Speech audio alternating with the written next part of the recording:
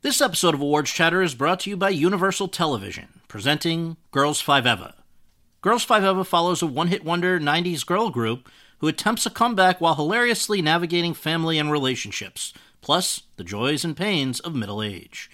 The show stars Sarah Bareilles, Renee Elise Goldsberry, Paula Pell, and Busy Phillips. Don't miss the series critics call the funniest show on television. Girls 5 Eva is now streaming on Netflix and is for your Emmy consideration for Outstanding Comedy Series and all other eligible categories.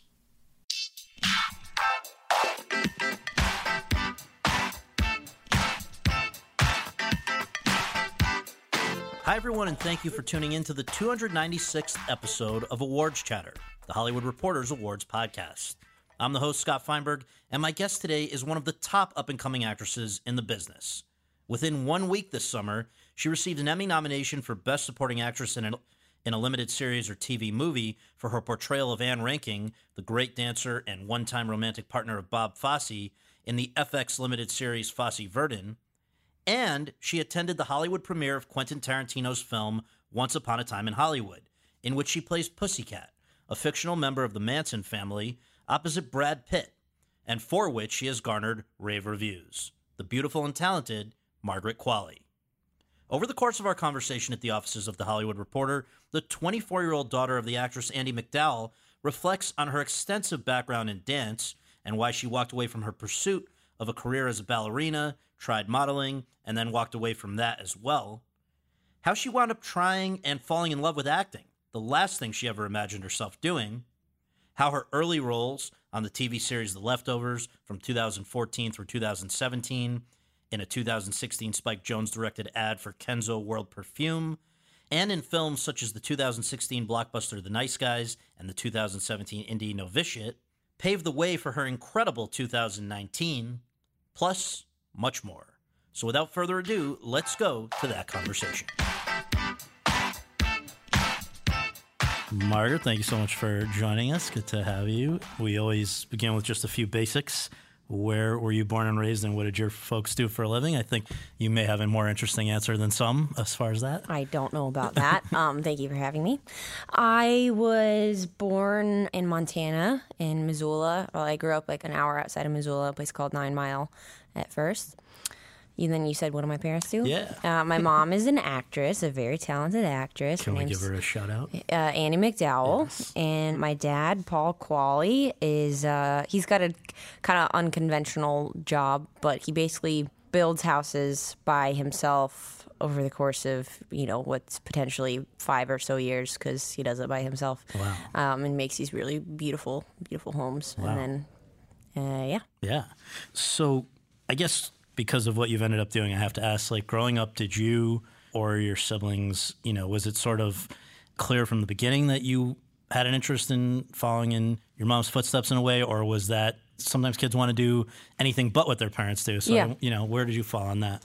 Well, I grew up dancing, and I was really serious about dance, and my sister danced as well, and I didn't really have any interest in acting when I was a kid, because the only thing that I really liked on set was craft service. And, we didn't have that much candy in the household, and I would just kind of raid their candy. And which sets were you on? Do you remember? Gosh, the one I remember the most, I actually don't know what movie it was for, but we went to this island on the coast of Italy, and that was really cool. It's a place called Panarea. I don't even know if I'm pronouncing that right, but it was an inactive volcano that I stayed there for 2 months, and I was really little, and I just kind of wandered around because it was very safe and collected tile and like named all the rocks in the ocean because I didn't have friends. What else to do? Yeah. Yeah. And were you, like growing up, were you aware of the fact that this was the sort of, not only was this like mom's job, but it was she was doing it at a high level. She was well known. People were seeing her. I mean, were you seeing her movies? We didn't really grow up watching her movies because it was, I don't know, it was like your mom's all kissing another dude and doing strange stuff. Right. And so we didn't really watch a lot of movies when we were little. And then, obviously when we got older, I watched her, and she's obviously so remarkably talented and all that. But no, she was just my mom. I was really fortunate in that regard. And I think that was intentional for her, to have us be raised in North Carolina and have just a pretty simple childhood. I feel really privileged. So When and why did, this is a very important question, when and why did Sarah Margaret Qualley become Margaret Qualley? Oh, I grew up Sarah Margaret for sure, yeah. And when anybody calls me Sarah Margaret, I feel like they've known me for a long time. It makes me feel like a little kid in a nice way. But basically what happened was I moved to New York when I was 16. Yeah. And they were like, no, it's Sarah or Margaret. Yeah, and then I looked around the room and there was 3 Sarahs in my grade. And I was like, okay, Margaret it is. I feel like an old woman anyway, so I might as well embrace my old woman name. Right, it's like a Gertrude. You could bring that back. Exactly, yeah. Okay, so I want to come back to the dancing because there's sort of, that was a big part of your life. Yeah. And it continues to show up in the work once in a while. So why do you think initially, just even as a kid, you were drawn to that? I don't know if I can really express it properly, but I just love it. I took a dance class this morning. It makes me get out of my head, and I love the music, and it just makes me very, very happy. And I think that's what it was for me initially. And then eventually I got into ballet, which is obviously amazing as well. But I think once I started doing that, I started forgetting what I loved about dancing in the first place, and it became more about just trying to be perfect. And I went off to a boarding school for ballet, and I was really doing it a lot, like 6 to 8 hours a day and all that kind of stuff. Was that North Carolina School of the Arts? Yes. Because I think maybe people's only reference point might be Black Swan or something to get a sense of how intense it is. And so in your case, instead of going off to normal high school, that's where you went off. You're 14. It's very intense. Pretty intense. Yeah, it was pretty intense. So tell me, if you can, let's talk about where that turning point is as far as just to show how advanced you got with it and then why you walked away. Because let's talk, what did you do the summer before your junior year? Starting from 11 or so, I would go off every summer and go to a ballet intensive for 6 to 7 weeks. And so, yeah, it was pretty much your whole life at that point. But I did love it, and I'm so lucky that I had that experience. I'm really so lucky. But yeah, so I was in New York doing an American Ballet Theater summer intensive, and I was potentially going to do an apprenticeship at North Carolina Dance Theater and drop out of high school and start doing online classes for my junior year. And you were offered a apprenticeship with people that you really looked up to, Jean-Pierre Bonfou and Patricia McBride, these 2 incredible dancers. And I think a part of me was got something that I've been working for a really long time, and then had a moment of, is this what I actually want? Is this what I want to do with the rest of my life? And I heard there may have been, and look, there's BS out there as well, so I don't know if this you might say what is this that you're even, but you're basically having to do 6 days a week of dance. Yeah. And then there's that other day of the week, and you were still choosing to do dance classes that you didn't have to do. And then there's something with a woman in a wheelchair. Oh, yeah, that's true. It's very dramatic. Well, no, but it's interesting. That's that there is actually a moment where you're fuck this. Yeah. Well, so, yeah, okay. So I was studying, doing the 6-day-a-week kind of thing, and then on a Sunday I would go to Steps on Broadway.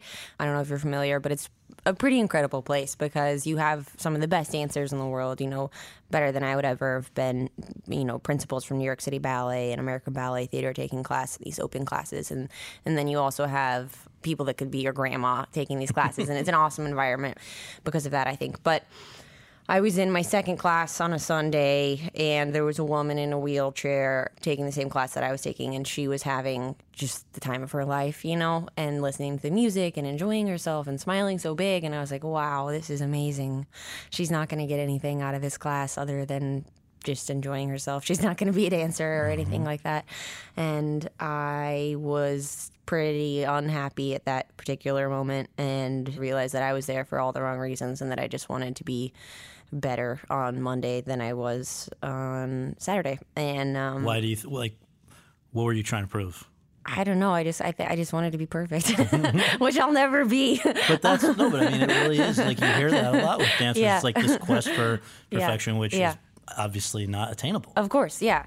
And I think that's something that's so gratifying about acting is that, not being perfect, being messy and making those mistakes and being human is actually the best part. All the messy things, all the mistakes are what people love. And ultimately, I think having the ability to lose control is actually something that people are kind of striving towards within acting. So it's been a difficult thing for me to wrap my head around at first, for sure. But Well, let's connect the dots. I mean, so you are done. After that class was literally the end. It was. I walked out midway. Well, I started crying, and then I walked out, and I didn't go back. And I took the next time I danced was actually 5 years later for Spike Jonze for that Kenzo thing I did.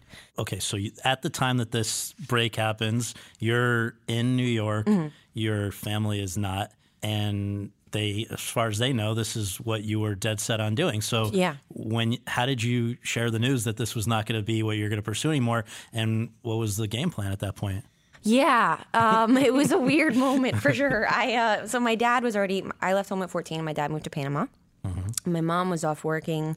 My brother and sister were in college, and I didn't really know what exactly it was I was going to do. There wasn't really, North Carolina. It seemed strange to go back to North Carolina when no one was there. Right. And I didn't really want to, and I really had fallen in love with New York. Mm-hmm. And so I wrote my mom a long email. And I was like, hey, these are my feelings about dance. This is why I want to quit.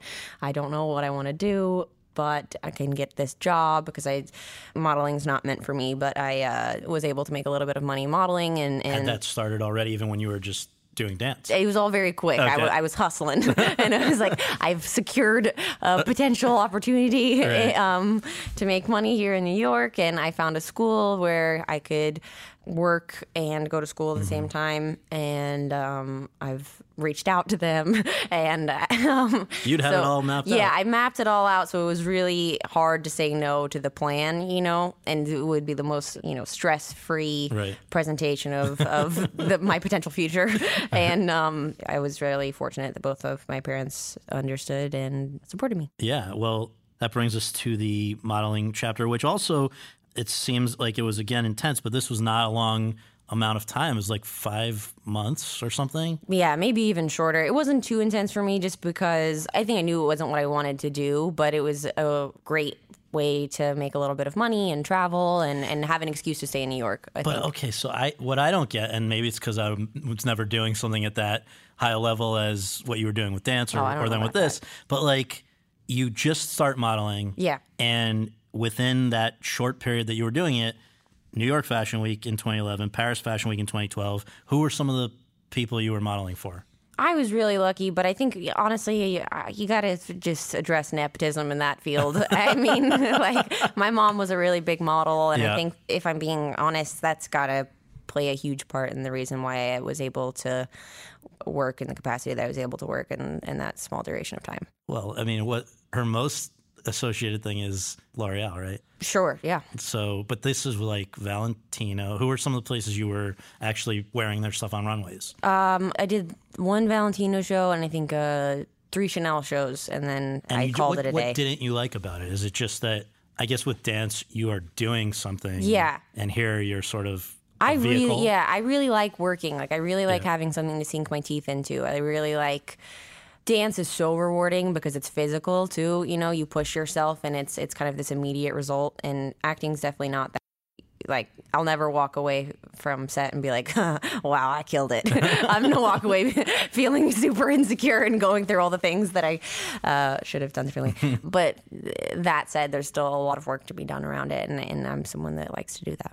I'm going to read you back another quote that I came across. Oh, God. About the modeling period, just to give us, because, again, I think there are probably a lot of models who are saying, wannabe models or whatever, who are saying, like, that must have been hard to walk away from. What could be the reason?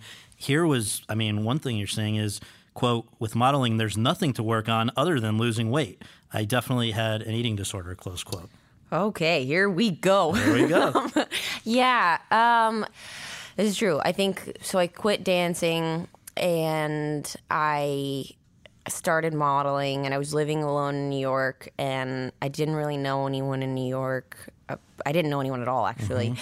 And the only thing I really had in my life at that moment was modeling, and that was not something that was filling me up in any sort of way. And I think I came from a very competitive background with dance, and I just translated that into modeling, which didn't make for a very healthy lifestyle. Yeah. And I definitely... Did you recognize that, or did somebody say to you, like, it's not worth it? I was alone for a while, so I went to visit my sister for Thanksgiving my sister Rainsford, and very talented musician. Just go ahead and throw that in there. Has acted, right? And she's an actress too. Yeah, she's my best friend in the whole world, and she's an angel. Anyway, I went to go visit her, and I saw her face, and I was super skinny at the time, and she was really worried about me, and I kind of realized, I think it just caught up to me.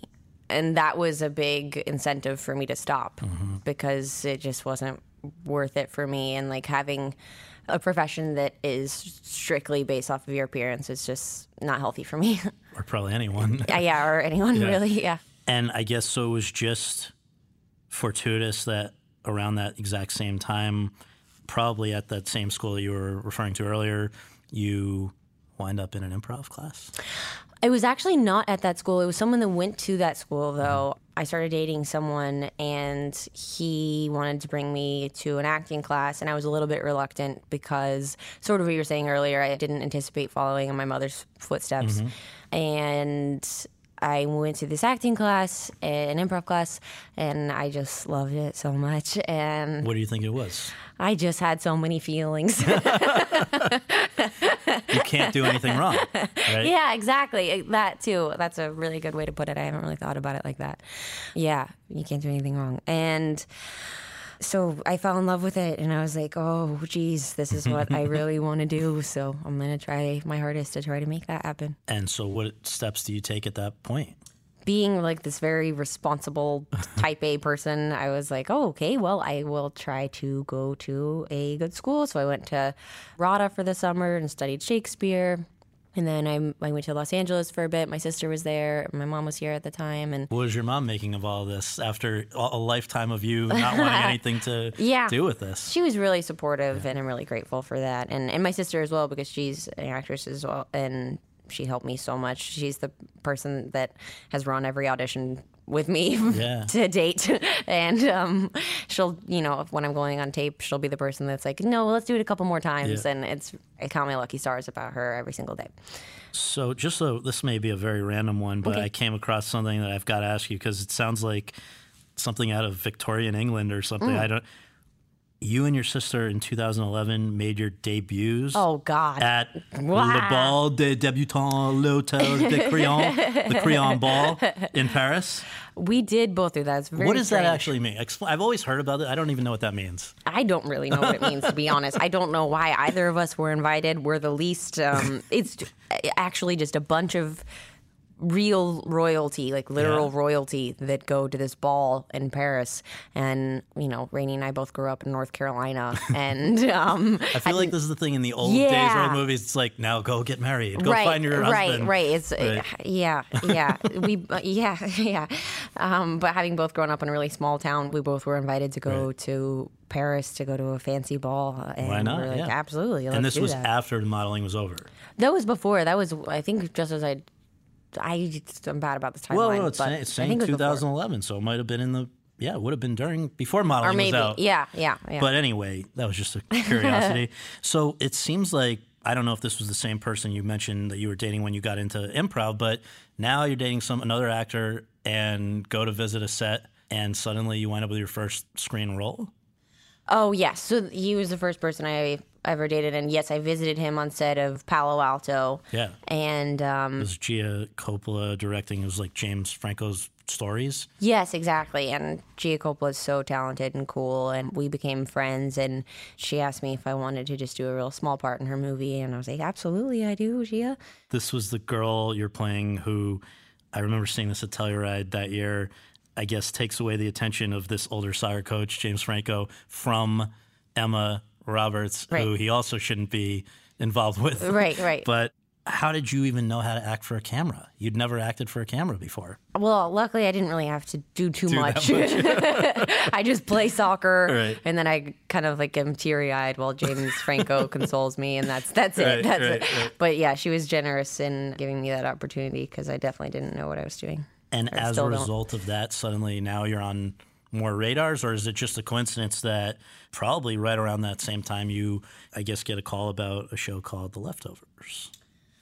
Yeah, I don't know that those were related, but I'm grateful regardless. And yes, The Leftovers was my first job and one of my first really big auditions, and super fortunate to do that. Just to familiarize people, if they haven't seen The Leftovers on HBO, you're basically playing the daughter of Justin Theroux's character, a mayor who is got this family, and you as the daughter, obviously, understandably troubled by the fact that 2% of the world's population has disappeared. Not a casual thing. It's going to have an effect on a kid. But this was from 2014 to 2017, 3 seasons for you. I just did 2, but it was 3 seasons, correct. And just explain the chronology here, because I know that you did go off for a little while to NYU. Mm-hmm. Where does the time come from? Yes. So I got the pilot for The Leftovers, and I was so excited, and I had a blast. Peter Berg directed it, and it was kind of a warped idea of what working on set's like, or what making a television show or a movie is like, is because Peter Berg does 2 takes tops, and Really? and it's so fast, Right. and it was like all handheld, and I was like, great, so this is quick. And then but I think lucky that I had that experience too, because I was so nervous, and it didn't really give me time to be nervous because I was just thrown out there. Yeah. So yeah, I did the pilot of The Leftovers, moved back to New York to do that, and then I went to NYU Waiting to see if it was going to be picked up. Right, yeah, I didn't know if it would be picked up, and then it was, and so I stopped going to school and continued doing the show. And the show was shot in LA? It was shot in New York. In New York, so The okay. first season, and then the second season was in Austin, Texas. Okay. And how many months a year would the show shoot? Or just like approximately? Yeah. It was like a lot of your time? Maybe, I think it was like 4 months or Okay, 5 so you months, did, or- because I mean, it was during that run. I was wondering how you'd have the time, but that makes sense that it was during that run that a number of other things got going, including the thing that probably in some ways like introduced you to a lot of people, which would have been this Spike Jonze collaboration that is very cool called My Mutant Brain, which was a ad for the perfume Kenzo World that this hit in 2016. Can you just share do you know how he came to know about you and ask you to audition? I was scrolling around last night and not only saw the ad, but the actual original iPhone footage from the first time you met him is also online, and you had it it looked like you had it pretty down from the first night. Thanks. It's like a crazy, just this, I guess I didn't explain the key thing, is like you're dancing like a mad person, right? That's me.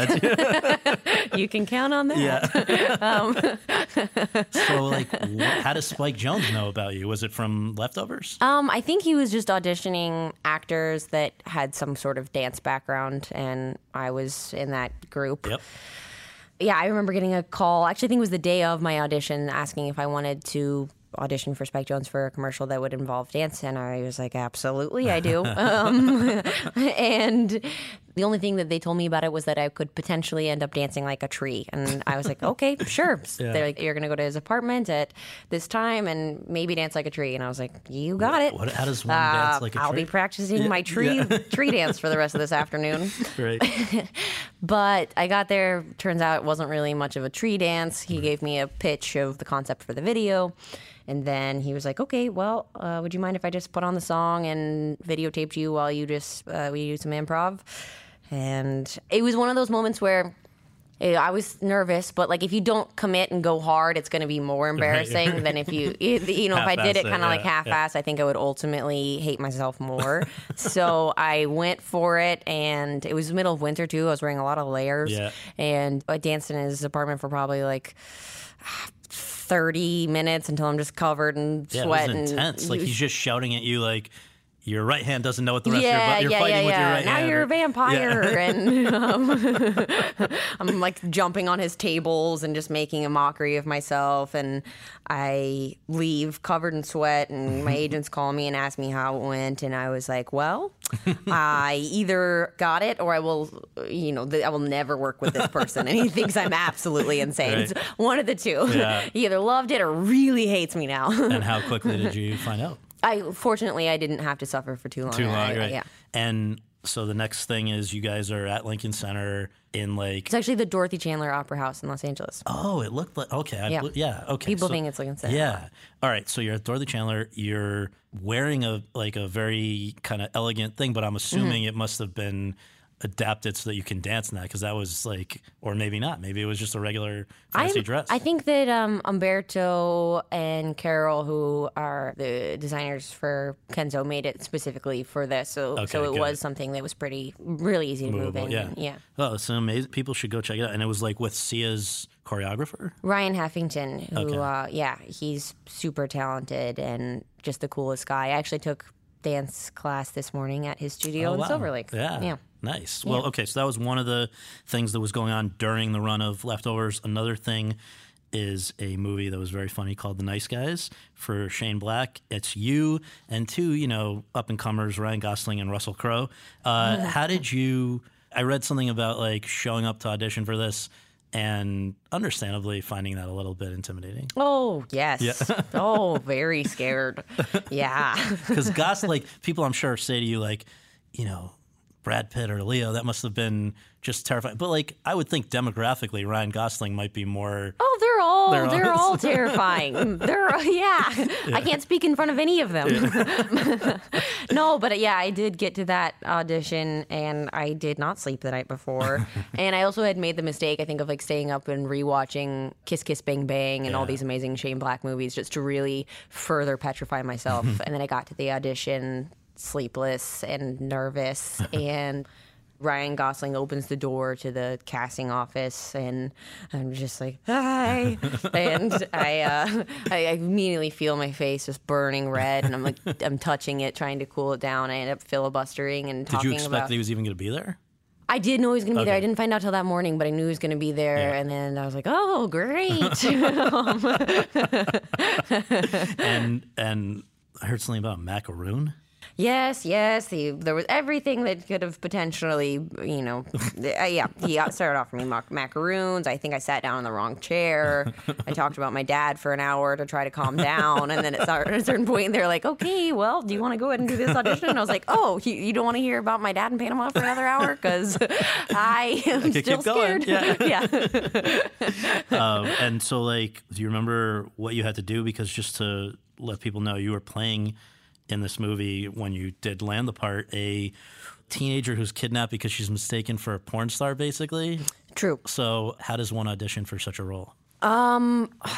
It was a pretty generic audition. Yeah, we just did the sides, and I knew them real well at this point because Rainey had run them with me a bunch. She knew all the lines. Right. Yeah. And you got that, and that was a very successful movie. And then, but like, I guess a big experience must have been in 2017 to go to Sundance with two movies, Vanishing of Sydney Hall, which is maybe the lesser known of the two, and then Novitiate, which is a really good movie. It was the first film directed by this woman, Maggie Betts, and you're playing a young woman who is training to be a nun under the oversight of Melissa Leo, who is even more terrifying in this than she was in The Fighter. And just like as the Reverend Mother, just after Vatican II goes into effect, terrorizing these young nuns in training. Maggie Betts said she had already seen 40 girls for the part and was ready to give up because she was just sick of the process, and then decided, all right, just one more, and has described her meeting with you as, quote, one of the more euphoric moments of my creative life, close quote. Megs. So, why did you two click?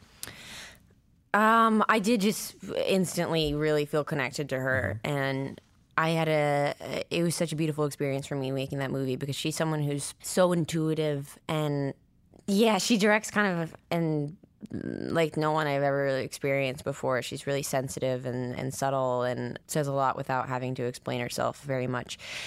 And I love Maggie. She's very, very special. It was the first time that I'd worked with pretty much all females, because it was a female director, a female DP, a female in every department head, and female producers, and then obviously an entire female cast, except for one priest because it takes place in a convent. And you're the lead of a film for the first time at that point, right? Yes, yeah. And so what did you make of that and the character? I was thinking that, in a weird way, the life of a nun in training certainly is not. There are some similarities to being a dancer in training. There's no shortcuts. There's no, messing around, right?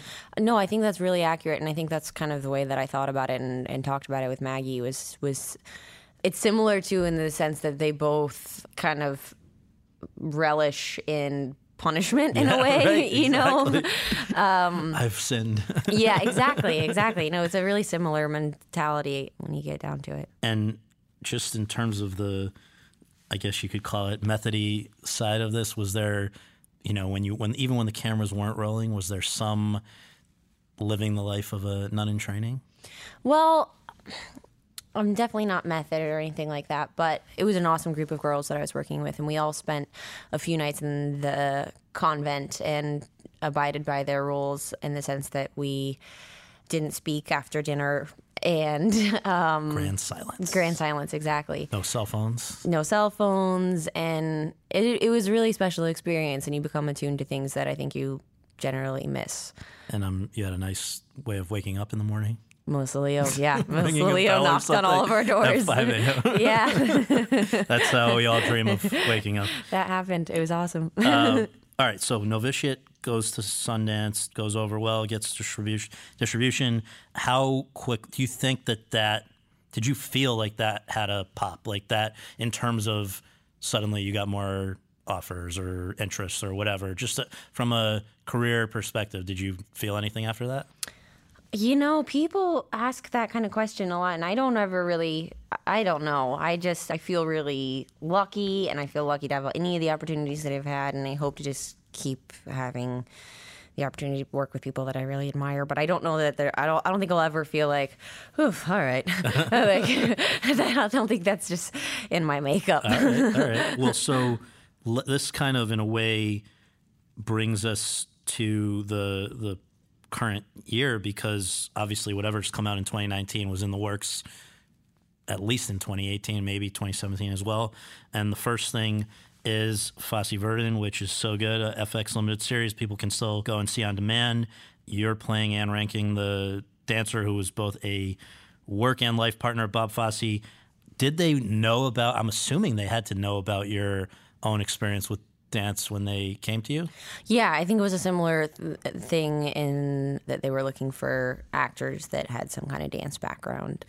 And had you heard of, I would guess, as at the level of dancing you had been doing, you probably knew about Anne. Oh, yes. I watched all that jazz many a time in the back of a minivan on the way to various dance spots as a kid. And I was a big fan of hers, a huge fan of hers, actually. And I've always really loved Fosse style.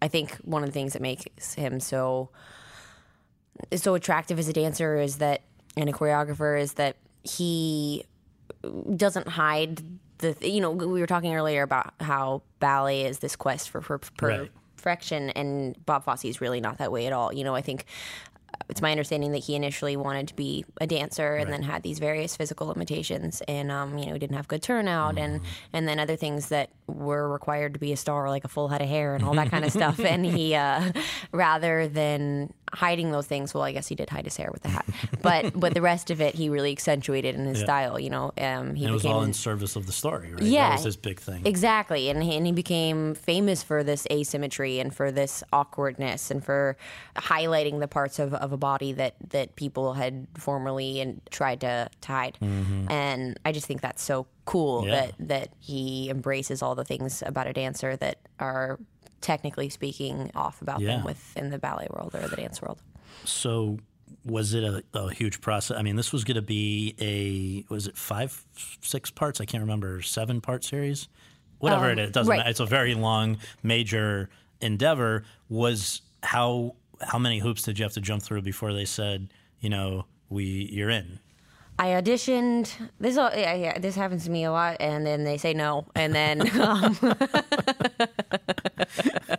and then at a certain point they're like, "Fine, whatever, come back in." So I did, and I auditioned for Thomas Kail, who is one of the most lovely, talented, amazing people that I've ever met. Coming off of Hamilton. Oh my God, yeah. Yes. And there was a small dance portion of the audition, and then we did a couple of mock scenes, and he was real kind and gave me a shot.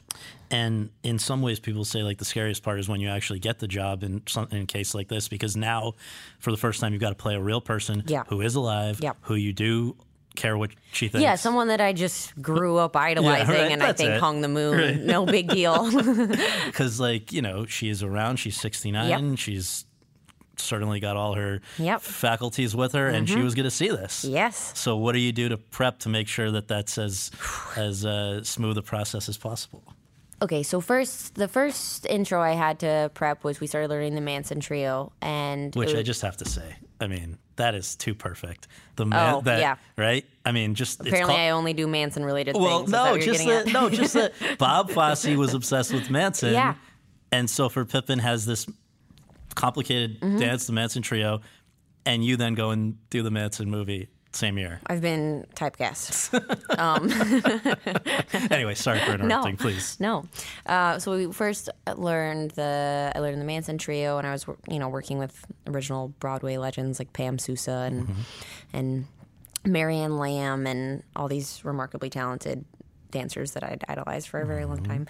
And then so that was my first kind of prep for the show, and then I met Sam and Michelle, and we actually, because the first episode I have stuff to do other than dances is episode 5, and that kind of reads like a play. So we were really fortunate to have the opportunity to go to the set and rehearse, and so I got to meet Sam and Michelle, who I've also looked up to for my Sam Rockwell, Michelle Williams. I mean, does not get better than that. So yeah, it was a dream scenario on both ends, and I got Anne's number from Michelle. I mean, from Sam, and I talked to her on the phone about a week before I started shooting. How does that conversation go? It was so cool.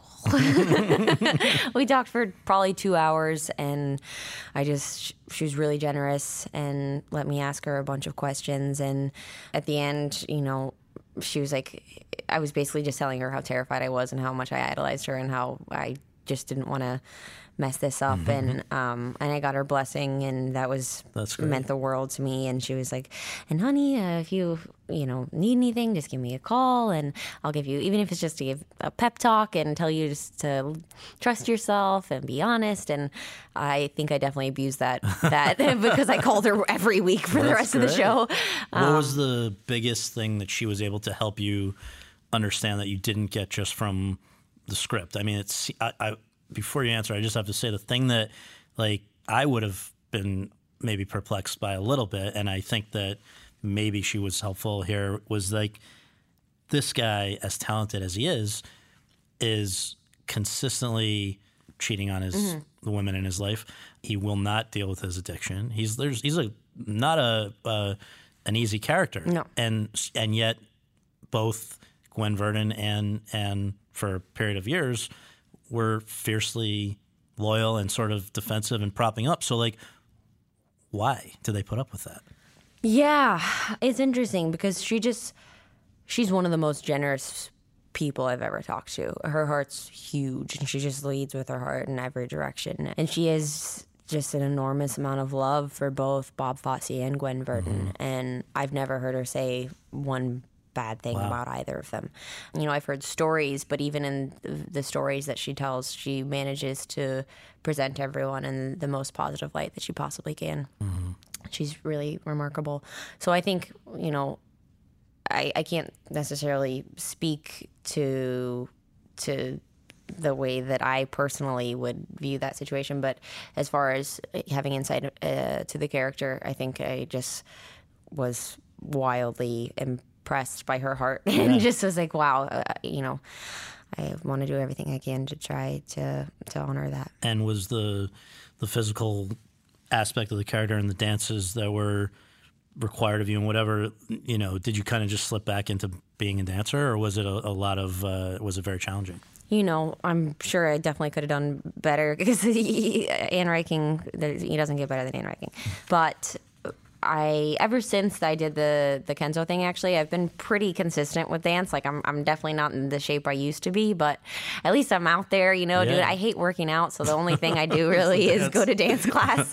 So I'm not, I could be worse off. I could be worse prepared for the part, or I could have been worse prepared for the part. But it is tricky, Fosse style. It's like, patting your head and rubbing your belly, because it's counterintuitive in certain parts, and it's very specific. It's more challenging than it seems, to be honest. But I had a blast doing it. How long does a limited series like that take to come together? From how long were you working on this?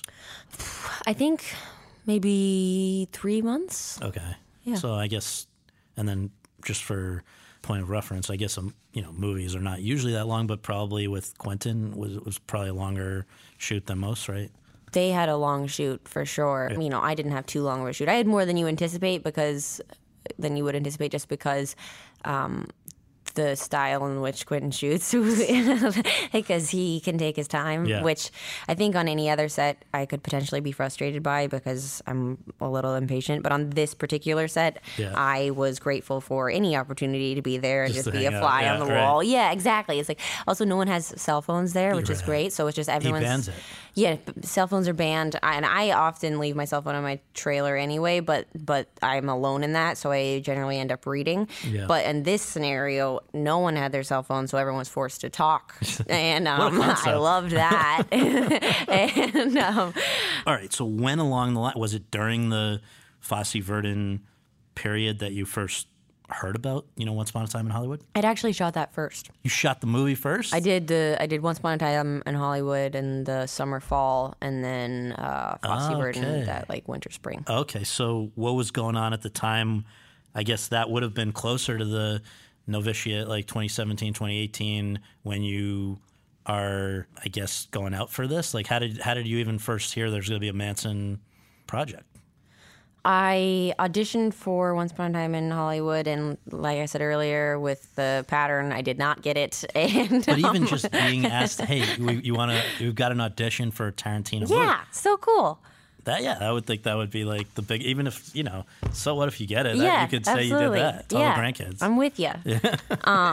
Yeah. I was stoked to have the opportunity to audition in the first place, and then I did not get it. Understandable. I didn't expect to. And when you auditioned, though, did you know who you were? Did they say this is the character you are going out for, and it's not a real Manson family member, but it's Quentin's imagination? There was a set of sides, and they gave you three various Manson ladies that you could base your audition off of, or do your own thing. Right. And then they also said, if you want to do something extra, you can do something extra as well. And so I based it off of one of the three that they gave us, and I also did something extra. I have a terrible voice. I don't know why I did this to myself. It's like my sister has she sucked all the good voice out of the family. But I sang "Always is Always Forever." Maybe that's why my initial feedback was no.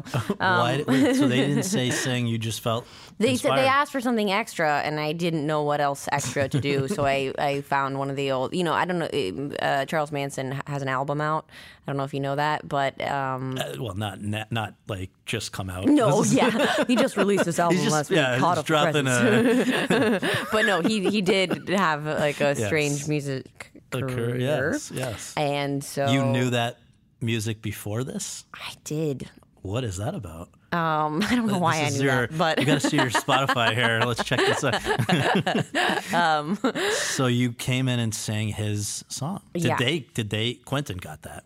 I think eventually he watched the audition, and saw that. And then I ended up singing it in the movie at some point. That's right. So, you don't get the part. I don't get the part. Is that crushing?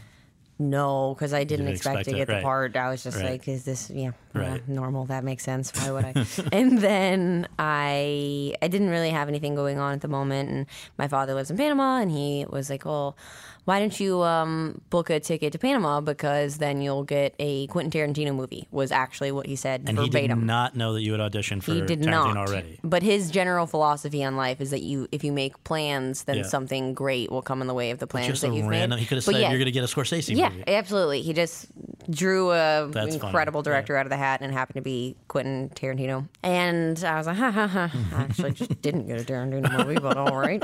And And I didn't go to Panama either, and look what that did for me. Yeah. but I did book a ticket to Panama. Me and my sister went to Panama, and then our second day there on the beach, I got a call from my agent. I actually didn't even have cell service. It was very strange, very kind of magical feeling. Yeah. And he said that I needed to come home and do a chemistry with Brad Pitt, and I was like, "Oh yeah, okay, sure, I'll come right home." I mean, okay, so that you're coming back to do that. Mm-hmm.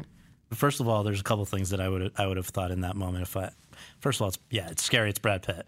Secondly, my dad's a psychic. A chemistry reading with Brad Pitt, who's a very youthful and handsome, but like 50-something-year-old guy, and you are 23 at that time? Correct. So did you know how this character was even going to be interacting with this stunt guy played by Brad Pitt? The sides that they gave for the audition For the chemistry the chemistry read was the scene in the car. So okay, so that was you cut right to the chase. Yeah. There. So you had not previously interacted with Brad Pitt. I didn't know. You guys weren't on we the didn't have a casual friendship. same No. circuit. So you get there and take us through that. Okay. They've already started doing the movie at this point because I think I was one of the last people to be cast. Like I said, they didn't want to cast me. They ran out of options, and then they were like, well, okay. And no more 23-year-olds. All right. We've looked around. I guess this is the best we've got. And so I went to the stages where they were in production, and I hung out until they had a minute to stop shooting. And that time where I was waiting, Quentin showed me around the set a little bit, and meeting him was also, I was very starstruck. I'm a huge fan. This is so cool. And then he was like, well, honey, let's go sit over here, and it'll just be a minute. And so I sat down on one of the chairs, and I'm reading a book, and then I stand up and turn around, and I'm sitting in Leonardo DiCaprio's chair, and I'm like, for the love of God, what is happening? And then ultimately we finally got around to doing the chemistry read. And what do you do to yourself?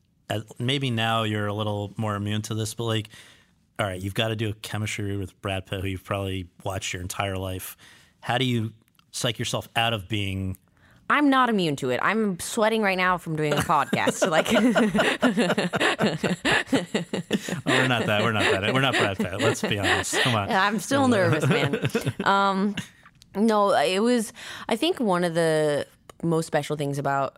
There's so many special things about Quentin, but one of the really awesome things about him is that he is so enthusiastic about what he does. I was obviously wildly enthused to be there, and he really meets you right there. He's like a little kid on Christmas every day that he shows up to set. So when I got there, he was taking me on a tour of the set and showing me all the cool stuff that he'd made, and so it's like the cool kids are excited, so I can be unabashedly enthusiastic without feeling super embarrassed.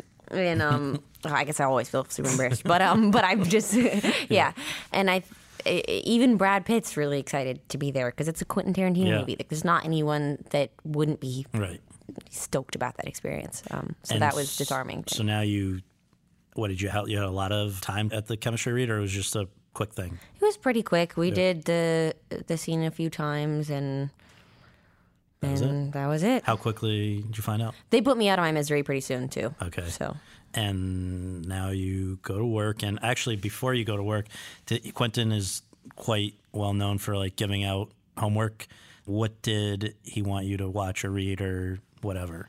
He gave me a few DVDs, like documentaries to watch about the family. Yeah. And I did that. And he did not, though, give anyone except Brad and Leo the entire script, from what I understand. So did you know what this film was even really about? I got to read the script. I did get to read the full, script. okay. But I just didn't get to keep it. I went to his office, and my cell phone was confiscated, and I went to a little room and read it. And It was a blast to read. Even the ending was there? Not the ending. Okay. So everything but the ending. But I did find out what happened in the end while I was on set because I wanted to know and I knew there was something up. And basically, I was like, Brad, come on, what happens? And he was like, he didn't tell me directly. Actually, he said, "Think Inglorious Bastards," and then that was enough. I was like, cool. Changed. Yeah. Okay, so the other thing you got to do before you show up there is to learn and then deliver Quentin Tarantino dialogue, which, with the possible exception of Aaron Sorkin, is probably the most like immediately identifiable, but also complex. You're not going to go there and like improvise, I think, right? Maybe there was a little bit actually. Yeah. Like he gives you. I mean, not that I ever should have, because I just. But I don't think anything. Anyway, okay. But no, yeah, his dialogue is. It's like a song. It's like a song. I feel like he's like a really talented jazz musician and like everything that he's really physical too in his directing. Like everything about him is like this one beautiful orchestrated thing that's like has a rhythm to it that it's a little bit like that. There you go. Maybe. There you go. Yeah. But it's the coolest thing ever. So the scene, you're in some ways like, I think it would be maybe your primary scene in the movie would be the one in the car. Mm-hmm. They shut down a highway to do the scene with you and Brad in the car, the scene that you had read for to get the part, and now the added element of a couple other things, feet, which is a notorious Quentin, I guess fetish would be the word.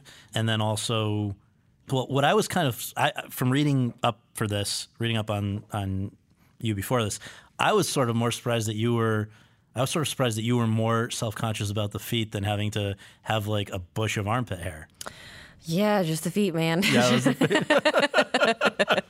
What is it about? What's wrong with your feet? I'm a dancer. I wore point shoes for far too long to expose those guys. I don't wear flip-flops. I don't wear sandals at the beach. I'll wear Converse until I get in the water. It was a big insecurity for me. And now I feel like I've just had to, the world has embraced your feet. At this point, there's just like, what else is there? Like I've shown them in the biggest possible way that I could. Filthy, everything. So, people still like them. I wouldn't go that far, but it's whatever. I'm over it now. I have to be. Okay, so Red, you kept a journal during the shoot. So if we were to get you to cough that up, how would you have generally described this experience of the time that you're there with a cast that can never be really beaten, with a director and writer-director who's like generational, once in a generation guy? I've reckoned with the fact that every experience I have from this point on will just be a disappointment. I've peaked. But I mean, was overall you would have said in the moment, I'm enjoying this, or I'm stressed, or I'm not confident that I'm doing a good job, or you know what, I'm starting to get better. Like what would we see there?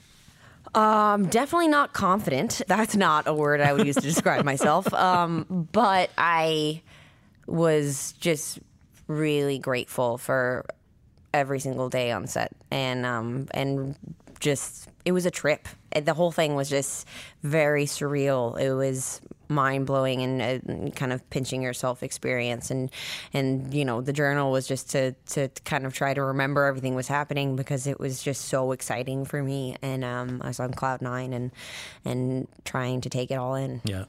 Film goes to Cannes. I think you were working, so you were unable to be there.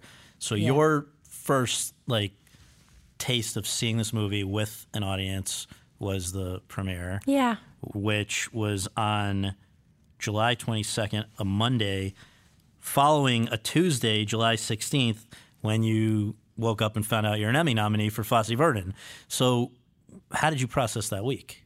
It was a great week. That was a great week. No, it was an awesome week. Yeah, my dad came in from Panama for the premiere. He'd never been to one of my premieres, so that was really special to have him there. And when I stay in LA, I live with my sister, so we were all just hanging out, and I had a good family time. And I had a blast at the premiere. I got to see Quentin and thank him and give him a big hug. And everyone in that movie is so kind and so just obviously remarkably talented and cool to be around. And then the Emmy thing was exciting. I'm going to be the most stoked Emmy loser out there. And well, definitely one of the youngest nominees probably ever in that category. It's super cool. And it was a very exciting week. Awesome. Well, last question. I was thinking about it, and I'm like, you have got to be one of only a handful of young actresses today, maybe another is Zoe Deutsch, where you are having your own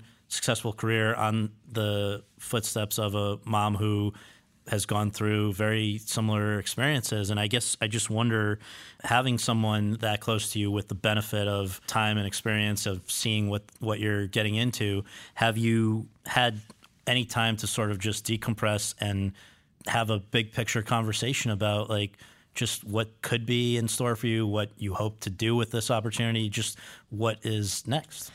Well, I think I'm really lucky in terms of a relationship with my mom because we just keep it very much, she's just my mom. Yeah. And we don't really talk about movie stuff too much, which I like. And then in terms of big picture stuff, I have no idea what any kind of big picture thing looks like. I'm just, hoping that we're all still making movies in 10 years and the world isn't ending because, yes. The climate is just in peril. Yes. But, that's a good point. Yeah.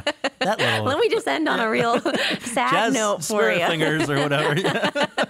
But no, I just hope to keep working. I really love doing this. It makes me really happy. I care a lot. And I hope to keep having an opportunity to do what I love. Well, you're doing a great job. Thank you so much for doing this. I appreciate it. Thank you.